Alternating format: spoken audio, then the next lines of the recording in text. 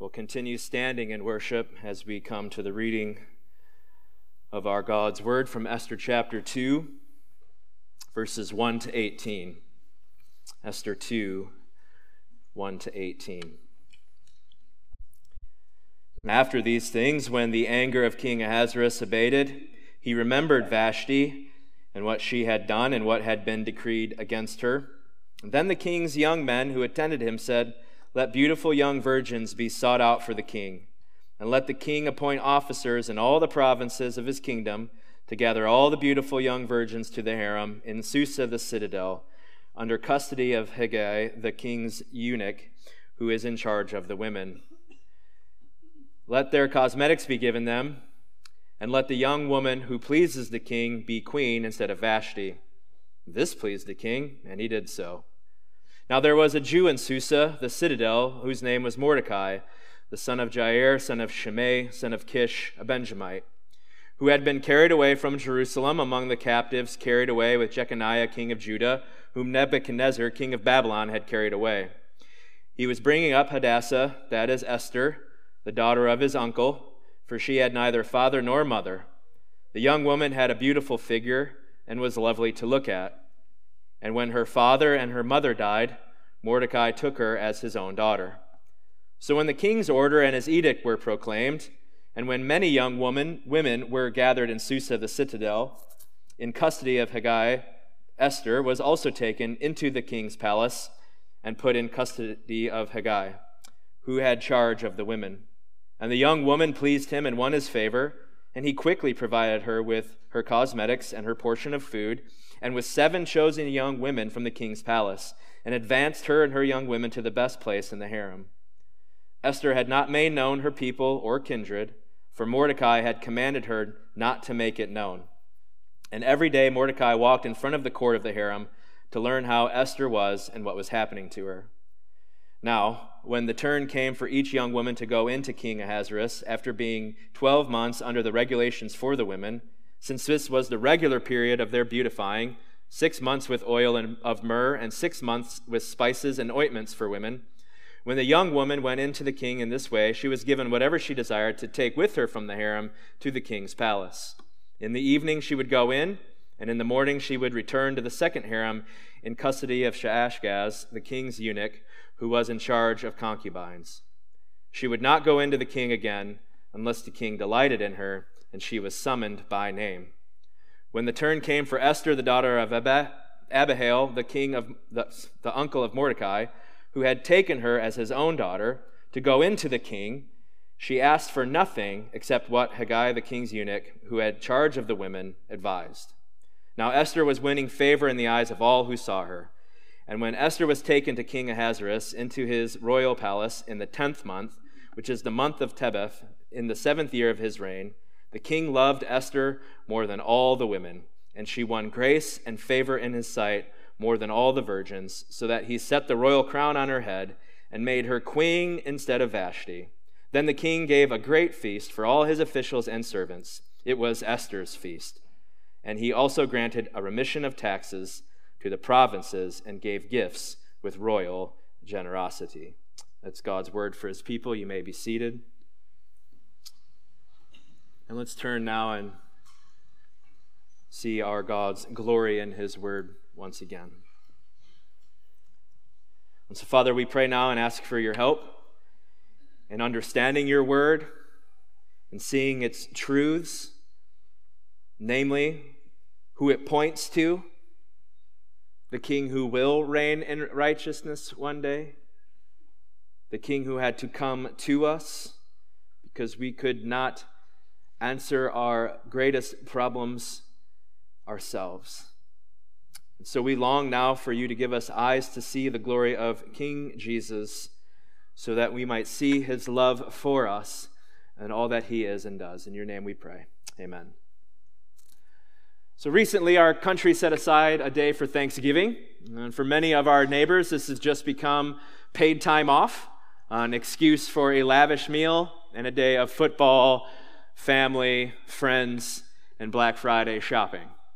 But it's called Thanksgiving because it was a day first set aside by the settlers to thank God to remember his gracious providence and provision, and to give him in our remembrance and of all he's done, thanks and praise and all the glory.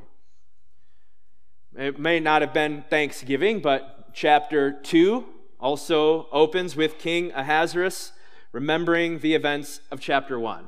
Now, just one brief note. I don't know how to say Ahasuerus, right? And you probably have already noticed I'm probably saying it different than you've heard. Technically, it's Ahashwerosh.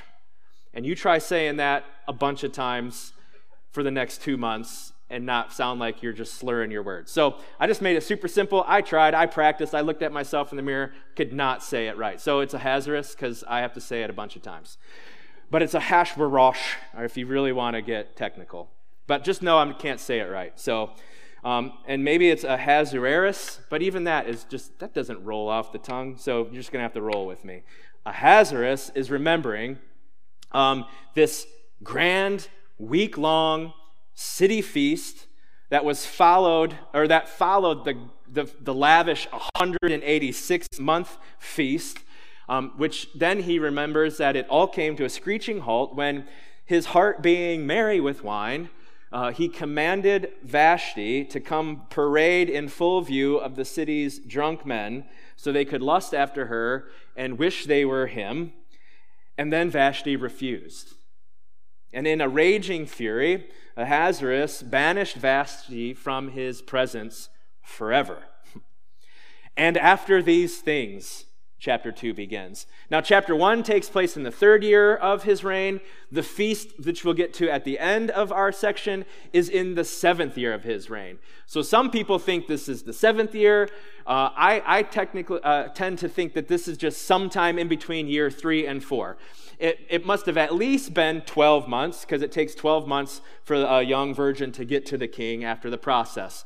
But I think it's probably sometime in there between years 3 and 4. It could be towards the beginning. It could be at the very end. The Bible doesn't really tell. It just says, after these things, Ahasuerus is sitting in his palace remembering. And he remembers his decree against Vashti, not just about her, but against her. But now, with the flames of his fury extinguished, he feels the weight of the consequences, not of loneliness. He has a harem and concubines, but he feels the weight of his consequences of his impulsive foolishness that has left him as a great king without a queen. And so we're going to frame our time this morning in verses 1 to 18 with 2 main questions as Ahasuerus, I can't even do it now, as that dude tries to remember, okay? He's there remembering, and we're going to frame our time as he's going to deal with now what he's done in his impulsive foolishness through the use of 2 questions. The first, what kind of world do we live in? What kind of world do we live in? And 2, how are God's people to live in this world? What kind of world do we live in? And how are God's people to live in this world?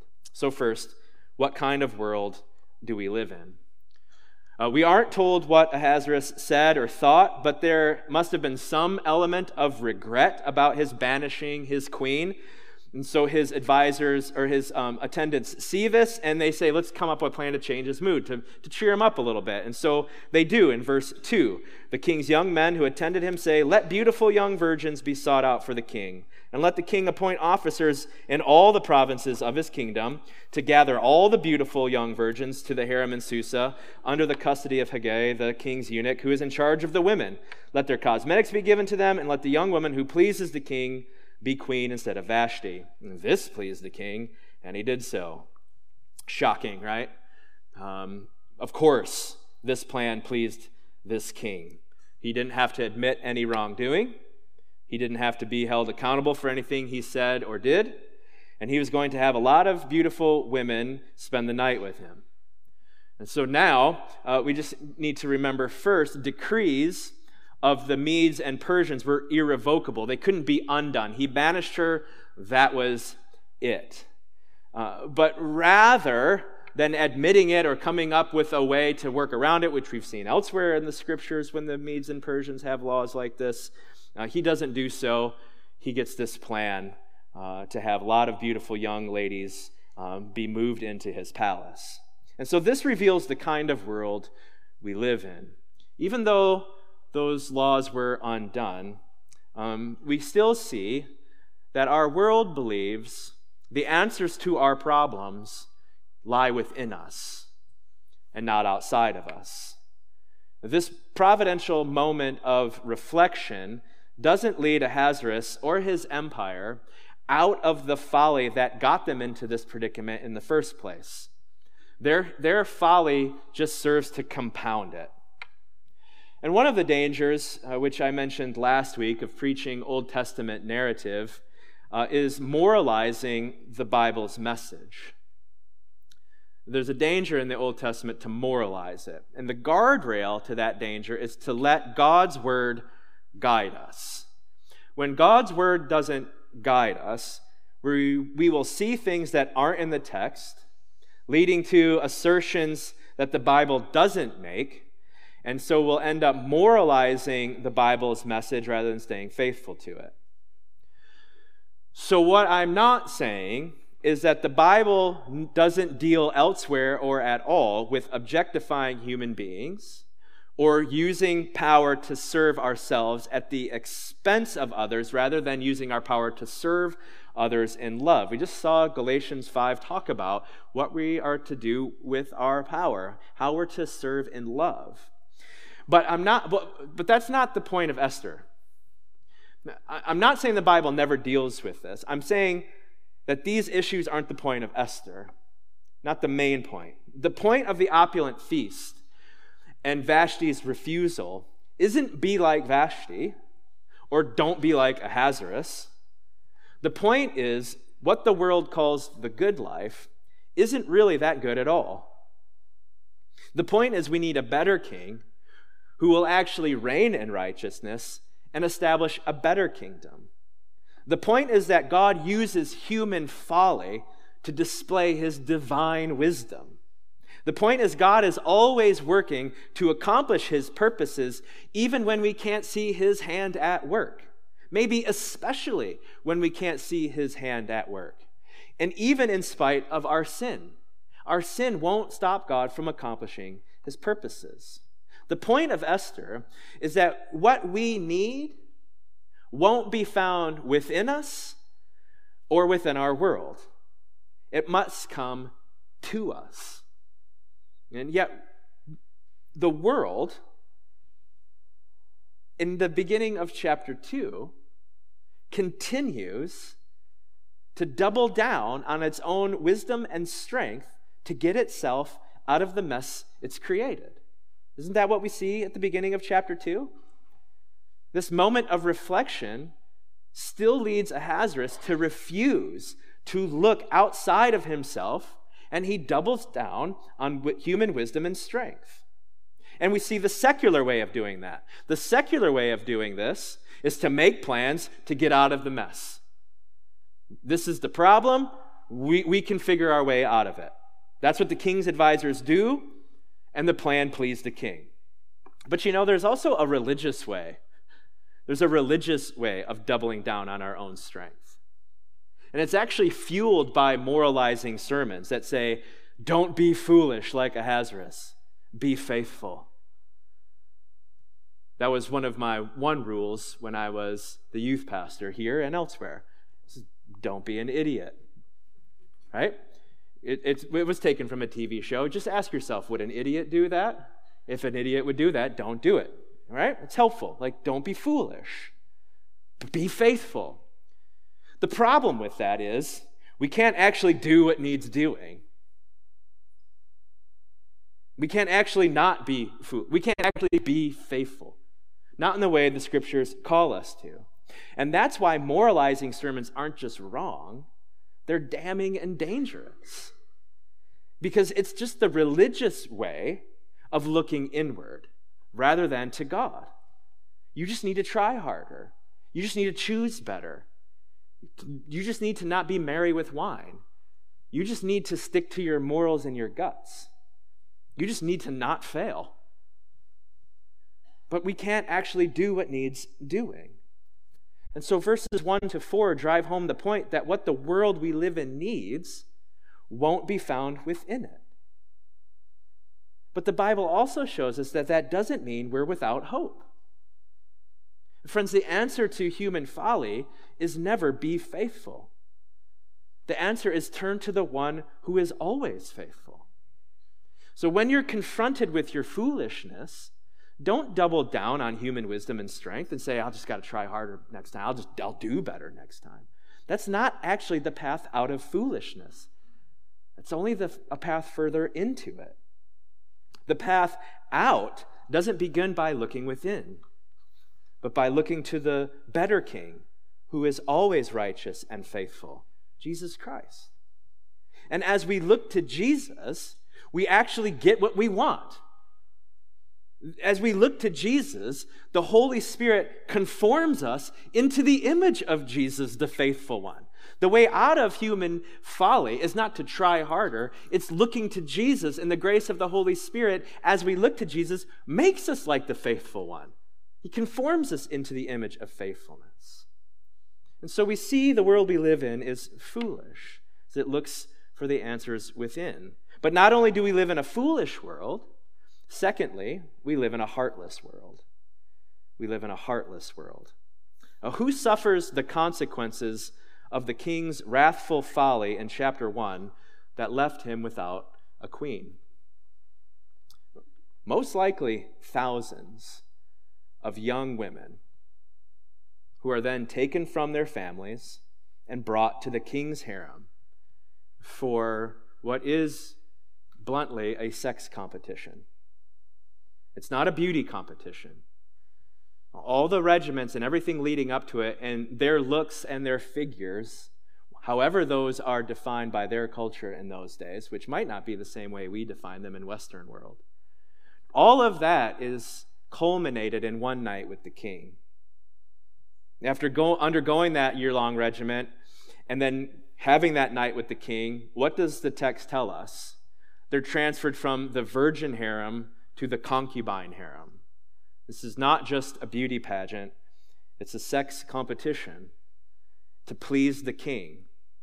And then if you don't please him enough, you're sent to this harem where you will live out the rest of your life in seclusion, or at least in a room with other women who are unwanted by the king, unless he calls you back by name. And then, even if he does call you back a second time, you still go back to it and it starts all over again, unless he calls you again. I mean, it really is quite appalling. And it's not actually just young girls who are abused and exploited in the Persian culture. Young boys are too. We don't notice it much, but history notes that the Persians castrated 500 boys a year to make them eunuchs to serve in the palaces of Persia. So while we are probably prone, and rightfully so, to see the young women who are exploited, we have read the word eunuch already lots of times, and maybe aren't so prone to see that they too were taken from their homes and their lives changed forever just to serve the Persian king's sexual desires. And in our heartless world, what we see is the weak are often objects to be used and disposed of by the strong whenever they please. And frankly, my children are right now at the age where if we were alive in this time in the world, this heartlessness would probably have shattered my family, and probably many of yours as well. And so the tough thing in a moment like that is to stay faithful to the text. The tough thing is to stay faithful, because what we want is what Esther actually doesn't do. Esther does not pronounce moral judgments here, or anywhere, actually. It just gives us the details. Now, we can connect two and two. The Bible does make prophetic judgments elsewhere. But we must stay faithful to the narrative to see what the narrative's main point is. And I think too often we want to get distracted by the things that aren't there because we don't like what actually is here. There's no prophetic word. There's just silence as the world's strong exploit and abuse the weak. And this is one of the problems with taking little chunks of Scripture instead of preaching the whole story on a Sunday, because we actually can't see it yet because we're still in the introduction of Esther. But what we see now and what we're getting ready to see and what we'll continue to see throughout this chapter and throughout the story of Esther is that there's a greater power who actually is king over all and righteous and is working to ensure the salvation of his people and the accomplishing of his good purposes no matter what his people face. That there's this invisible hand at work even now. Even the things that people mean for their harm, God will subvert and use for his glory. God subverts the world's foolishness and heartlessness so they ultimately serve his glory and his people's good. And that's really easy to say, because many of you have probably memorized Romans 8:28, that God uses all things, bad and good, for the good of those who love him. The problem is, right now, we live in the in-between moments between that good happening and the heartless, foolish world that we live in. We might know Romans 8:28 by heart, but we live in between the all things of this foolish, heartless world and the ultimate good God is working out. So how are we supposed to live in that tension? Well, that leads to our second question. How are God's people to live in this foolish, heartless world? Well, verse 5 finally connects this book to the biblical narrative as we're introduced to two of Esther's main characters, Mordecai and Esther. Now, we're told they're Jews living in Susa under the foolish, heartless power of this world's kingdom. And in light of the recent horrific terrorist attack on Israel in October, and then the exponential growth of anti-Semitism in our country and around the world, I must note that the word Jew in Esther isn't an ethnic term. It's not necessarily anti-Semitic. Actually, in the beginning here of Esther, there's no hint of anti-Semitism in Persia. In fact, the previous kings, Ahasuerus' dad and grandfather, seemed to be more open to religious freedom, and Cyrus actually let them go back to their home and rebuild Jerusalem and the walls. And so there's not any anti-Semitism yet in Esther. And so this term here is not primarily ethnic, it's religious. It's religious. It's a term referring to the old covenant people of God. So what I'll refer to them, this term throughout the series in Esther, I'll probably say God's people to help us understand, rather than Jew, which is mainly an ethnic term in our day. But what the main point is, it's called Mordecai. It says Mordecai the Jew is living in Susa, not Jerusalem. That's the point. Many people returned to Jerusalem. Many of God's people returned to Jerusalem in 538 BC, but not Mordecai. And since he adopted his cousin Esther, neither did she. We're not told why, and there's not even actually a judgment against them not being in Jerusalem. It's just there because it's kind of striking that there are Jews not living where we expect them to be. They're not where they should be. They're not where we think they'd long to be. And not only that, how they're living reveals Mordecai and Esther aren't really the faithful examples we'd like to think they are. And I'm sorry if I just ruined your VeggieTales view of Esther. Mordecai and Esther aren't really the faithful examples we'd like to think they are. Mordecai is a Persian official. He has to be because he's inside the citadel, not Susa proper. And he's often at the city gates where the power players would sit and rule from and talk about and do their business. And he could get close enough to the king's harem that he was near Esther's residence in the coming chapters. Mordecai, in other words, is employed by the evil empire. Now, that in itself doesn't mean Mordecai is unfaithful. That's just a piece of the puzzle that you need to remember. What we do know is that Mordecai is a Persian official who raised his cousin to conceal her identity as one of God's people. I think he even changed her name. We're not told Mordecai's Jewish name, but we're told Esther's Jewish name, who then was referred to as Esther, and will be referred to as Esther throughout the rest of the book, never Hadassah again. And so let's consider those names for a moment. Mordecai means worshiper of Marduk, the chief Persian god. And Esther is a variation of Ishtar, the chief Babylonian goddess of love and war. And again, there's no moral judgments upon them either here. We're just told these things, these pieces of the puzzle, and it begins to look like the puzzle is showing us that they have fully assimilated into Persian culture rather than striving to keep their unique identity as God's people among Persian culture. And it's not actually too surprising when we get more of the puzzle pieces in place. We're told of Mordecai's lineage. It says, son of Jair, son of Shimei, son of Kish, a Benjamite. Who was Shimei? He was King Saul's relative. And do you remember what he did? He stood on a hill opposite of King David, cursing him, God's anointed, and pelting him with rocks in 2 Kings 16. So bad was it that some of King David's mighty men wanted to chop his head off. So this family history of opposition and unfaithfulness to God isn't an unimportant detail that we're given in Esther, especially considering who's named next in verse 6, Jeconiah, king of Judah.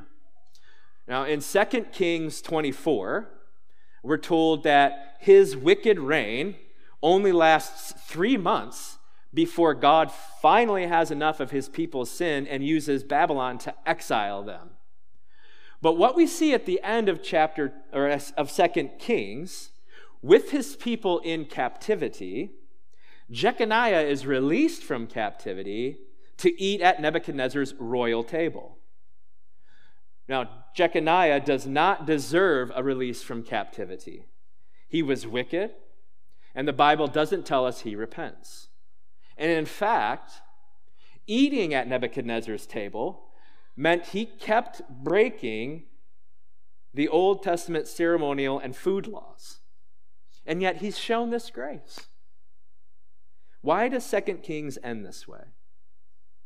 And why are we told it in Esther, the name of this king?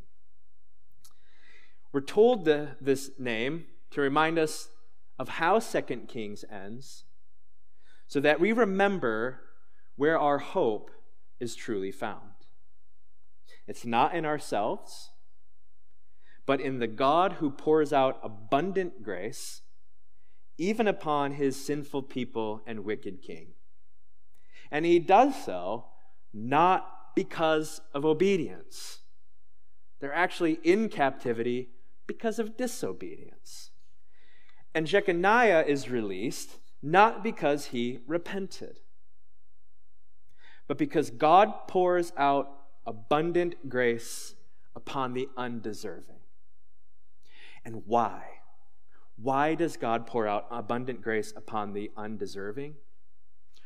Only because he is steadfastly committed to his people and his purposes. Because of his steadfast love and covenant promises. And he is steadfastly committed to his covenant promises and his covenant people, even when they're at their covenant-keeping worst. I'm not sure I can say anything more important than that to remember as we study Esther. That God is steadfastly committed to his covenant people and promises, even when his people are at their covenant-keeping worst.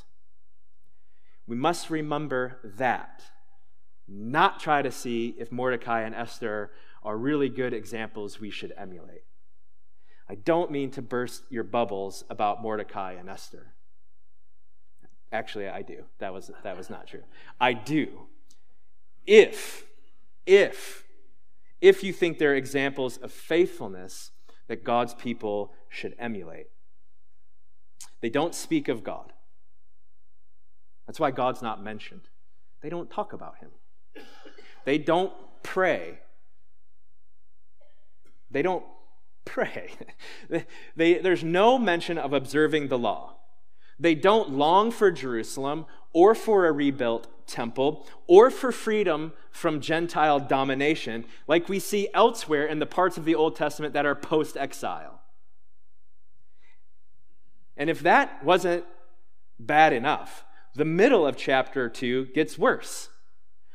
Mordecai lets Esther be taken. He doesn't protest. He protests in chapter 4 later on when there's some injustice, but not so when his cousin is taken into the king's harem. And not only that, Esther doesn't protest either.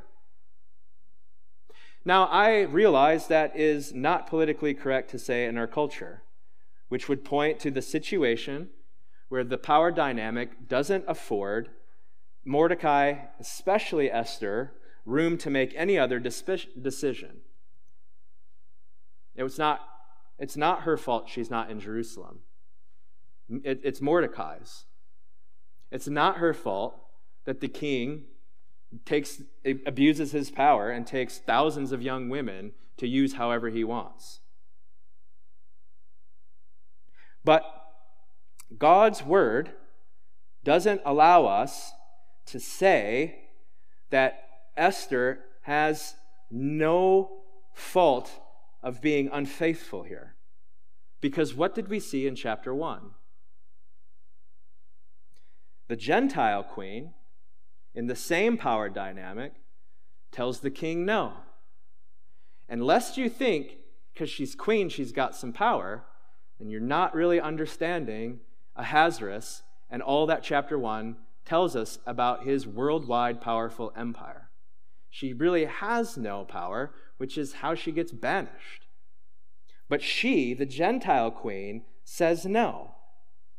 And we're told the Jews in chapter 2, God's people, do the opposite. They go along with it. Now, that does not excuse Ahasuerus' sin or the evil empires. But neither does it release Mordecai or Esther from the facts presented to us. And lest you think I'm being harsh with Esther for a moment, she might not have wanted to be in this competition, but from the facts presented to us, it gets even worse. And so if we read Esther through our modern Western eyes, we'll mistake this book as a critique of societal or social structures or gender or power dynamics. It's not that. The point of all this is that the Gentile queen refused and defied the king, while God's people don't. And then instead of doing even what Ahasuerus doesn't at the beginning of chapter 2, turning and going back, they double down. And Esther breaks several old covenant laws, making things even more uncomfortable for us. Right? She's a willing participant. One objection to that is verse 8 says Esther was taken to be in the competition, that she didn't sign up. It's true, she did not sign up. But the verb taken is the same verb used elsewhere, like in Ruth, when Boaz takes Ruth to be his wife.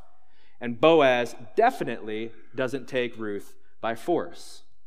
When women are forcibly taken in the Old Testament in a way that would relieve them of any guilt, the verbs snatched or caught are used. And that is not used here. And when Esther arrives in the harem, she wins the favor of Haggai and everyone who saw her. She doesn't find their favor, which is the passive tense of the verb used when Daniel and Joseph, in similar situations, found favor from others. She gained it. And lest you think, well, those are two men, well, Joseph was in a power dynamic which his refusal left him running through a house without his clothes and then ended up in jail for years and years and years. But he still found favor in those people's eyes. He didn't actively seek it, which is what we're told Esther does. She wins it. She actively sought it to win the competition. She doesn't protest the food in verse 9, nor does she protest the pinnacle of the competition, a night with the king in bed. In fact, she asks Haggai in verse 15 what she should bring with her into the king's bedroom for her night with him. Then she sleeps with him and does so well with the uncircumcised Gentile outside the covenant of marriage that she beats out all the other women for the king's favor, which he then crowns her king for doing and then marries her, even though God strictly forbids foreign marriages in the Old Covenant. All the while concealing her identity as one of God's people and never protesting like Vashti does. And she concealed her identity here, which verse 20, which we'll look at next week, says Mordecai had taught her how to do, and she did for her entire life. So there, I've totally destroyed Esther's view in your world. Why? Because in the face of Esther 1 and 2, if we don't face the facts of the stark decline of faith and the immoral acts, then we won't see that God is so committed to keeping his covenant promises. He orchestrates events deeply mired in both exploitative abuse and power and immoral sinfulness to accomplish his saving purposes. A saving which people in Esther don't even know they need yet. All we know is one king's gone and another king has come. And we don't know why. We can just see God is orchestrating all these events to accomplish his saving purposes, and he does this even when his people are at their very sinful worst. He's not doing it because Mordecai and Esther are prime examples of faithfulness. He's doing it because they're unfaithful, because he's so committed to himself and his glory and his steadfast covenant love and purposes. So even our very sinful worst will not thwart God's purposes and plan. All right, so that's gets us to the details then of how then, let's answer that question, how does Mordecai and Esther's living in this foolish, heartless world answer our question, how are God's people to live in this world? Well, first, though Mordecai and Esther aren't examples of faithfulness that many assume and that we'd like to believe, their unfaithfulness isn't an example either. We can't take the abounding, steadfast love and mercy that God shows in light of human sin and conclude that we can then live however we want and presume upon God's grace. Now, Esther 2 is not here to give us grounds to justify our continuing in sin while pointing to God's free grace. Paul says in Romans 3, verse 8, that that's what people were saying about him, that his gospel led to him teaching people that you can do evil because good will come of it. In Romans 3:8, Paul says he's being slanderously accused of teaching the church. Just live in sin, do evil so that good may come of it. So then later, a couple chapters later in Romans 6, he says this in verses 1 and 2. What shall we say then? Are we to continue in sin that grace may abound? By no means. How can those who died to sin still live in it? We can't conclude from Esther 2 that our sinful actions must be part of God's plan in order to justify our rebellion against God's revealed will, because it allows God to abound in grace. Do you see what this means? God's free grace is supposed to convict and comfort us after the fact. It doesn't mean you can sit here and go, oh, well, Esther threw it all out the window, Mordecai threw it all out the window, and God still worked through it. Well, let's just eat, drink, and be merry, because God's going to abound in grace. It's on the back end, this is comforting news. This is not used on the front end to plan it. We can't justify our rebellion from God's revealed will and presume upon his abounding grace. If you've died to sin in Jesus, you cannot plan to live in it. And you will not presume upon God's amazing grace that he showed you in light of what your sin deserved. So wherever God's sovereignty and free grace are preached and taught and loved and sung and used to encourage each other, there will always be people who say, well then, what I do doesn't really matter, and God will use it for good. Because what does the Bible say? May it never be. Brothers and sisters, the Bible never confirms or comforts us in our sin. God's word confronts us in our sin, so that when the Holy Spirit convicts us of the countless times we've sinned, we will find our confidence in Jesus and never in ourselves. It doesn't comfort, it doesn't confirm us in sin, it convicts us so that we find our confidence in Jesus and never in ourselves. And that's why we sing the song we often do on Sunday mornings, His mercy is more. What riches of kindness he lavished on us. His blood was the payment. He shed his blood to pay for that sin. His life was the cost. We stood beneath a debt we could never afford. So then what? Because he's paid for it, let's just keep on sinning? No, it's this recognition yet that, yes, our sins, they are many. Oh, the glory of knowing his mercy is more, that he set us free. And so, friend, I wonder then what you think the Bible is. If it's not an excuse to just keep living in sin, then what is it? I wonder if you think the Bible is a book filled with great moral examples and ethical heroes, spiritual giants that are put here and written down so that we might see it and try to be like them. Or if you see that the Bible is the revelation of God's amazing saving grace in the midst of humanity's deep evil and brokenness.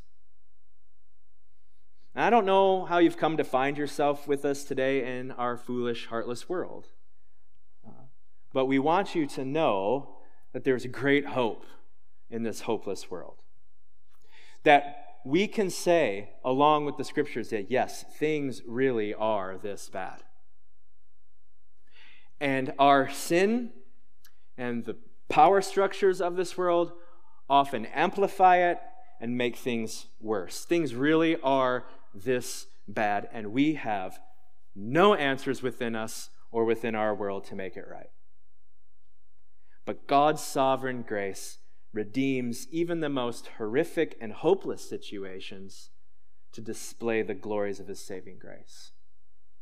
And that saving grace can reach into even the most hopeless, dark, and horrific circumstances this world might present to us, which we might participate in, which we might participate unwillingly in, which we might participate willingly in, which we find ourselves in the tension of the heartless, foolish world and the longing for the ultimate good that we know is coming.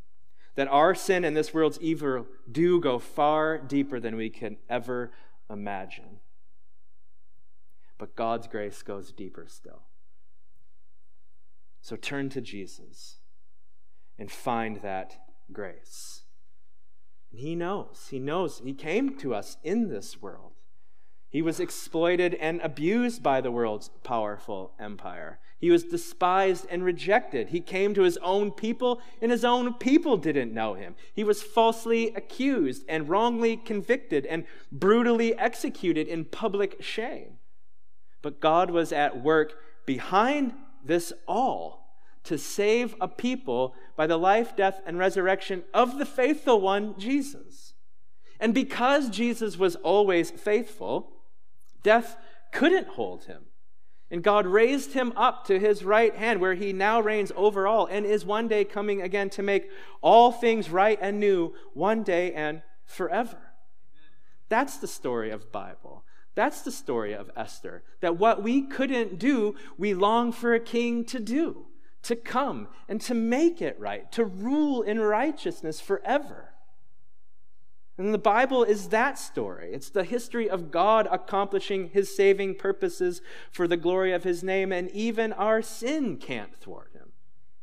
And so, friend, may you find your hope in Jesus this Christmas and begin to taste and see God's redemptive grace. And brothers and sisters, Esther 2 ends with a feast the king throws for his new bride, but only after she did all that she could do at the expense of herself, the expense of her identity as God's people, in the face of his exploitative, abusive power, to win his favor. And at the end of the Bible, though, we're told of another feast, one in which the king is also very pleased with his bride, but not because she did all she could do to make herself pleasing and beautiful, but because the king came to serve his bride and beautify her by using his power to lay down his life for his bride that could never win his favor or approval. In fact, all she could do was further distance herself from him and prove her unworthiness of his love. But God, simply because of the great love with which he loved his people, came from heaven to seek her, to seek his people, to die for them, to raise them to new life, to clothe them in his beautiful righteousness and dignity, and lead them to the wedding feast that will never end. And so, brothers and sisters, as we turn to this feast in a moment, this foretaste of that table that's yet to come, if you're convicted of sin, don't stay away from the king, and don't come saying, I'll try harder next time, I'll do better. But come to him, the one who was always faithful, who willingly invites the unfaithful to come to him, to give his faithfulness to you. And his grace redeems even the most horrific things you can't imagine it can redeem. Don't stay away from this king. Come to him and find that grace in the bread and the cup. And brothers and sisters, don't also come presuming. Don't come thinking you can do it, and neither come presuming upon his redemptive grace. Come knowing you have no right to have a place at our King's table, but then also come with joy, knowing that you have every right to sit at his table, because King Jesus loved you and gave himself for you and ran to you to save you, to clothe you in his righteousness, and to bring you home. Let's pray.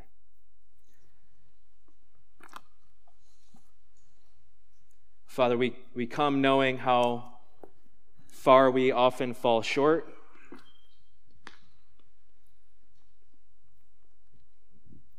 We come knowing that even when we're not aware of our unrighteousness, you're aware of the countless ways we're not even aware of how we're righteous. And that how we often, in those moments, attempt to be righteous in ourselves and to find our righteousness in our doing. And so we ask that you would come in these moments and convict and to confront of our sin, but that would then turn into a leading to find our confidence in Jesus alone. And that as we turn to Jesus, you would conform us more into the image of our faithful King, and that we would have the joy of knowing that what we taste here is not just juice and bread, but love and mercy and grace and acceptance and a certainty that you are coming again, and when you do, we will be with you one day forever. Never to be sent away from your presence, never to be banished again, never to leave your presence, but to live in your love forever and ever for the glory of your name. And so come meet us now in these moments as we reflect on our King who was born to die, so that those who were unworthy might be made worthy, might be made beautiful, in spite of what we could not do. All to the glory of your grace, we pray. Amen.